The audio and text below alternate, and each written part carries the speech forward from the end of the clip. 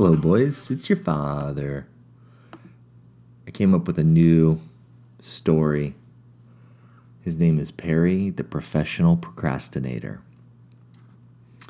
Today is October 12th, 2020, but I wrote about Perry, the Professional Procrastinator, on April 13th, so about 6 months ago, and Perry shows up on page 10. I came up with Perry from Perry the Hairy Mole, Oscar. I wanted to keep Perry alive, which is funny because I actually have lost pretty much all my body hair since I've been swimming. I went and talked to the manager and said, hey, I've been swimming here for about a month now.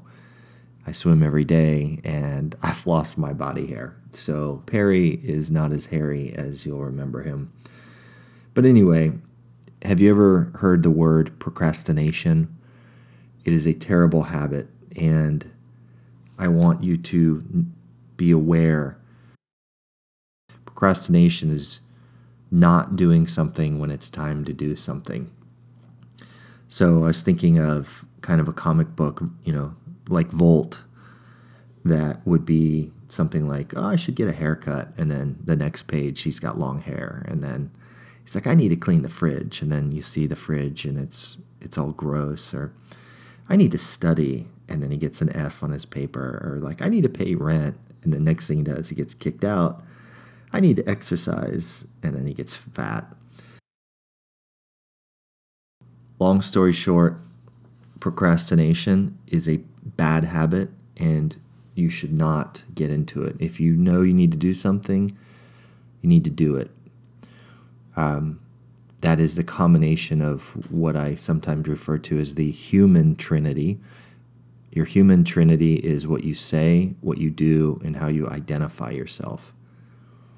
We'll get into that later, but I'm trying to explain that procrastination is when you say something, but then you don't do what you say. And really, the biggest word you can tell that you are procrastinating is the word later. I'll do that later. I'll do that later. I'll do that later. That is a red flag that you have started a guilty, bad habit, rather than, I need to clean the fridge, I'll do it now.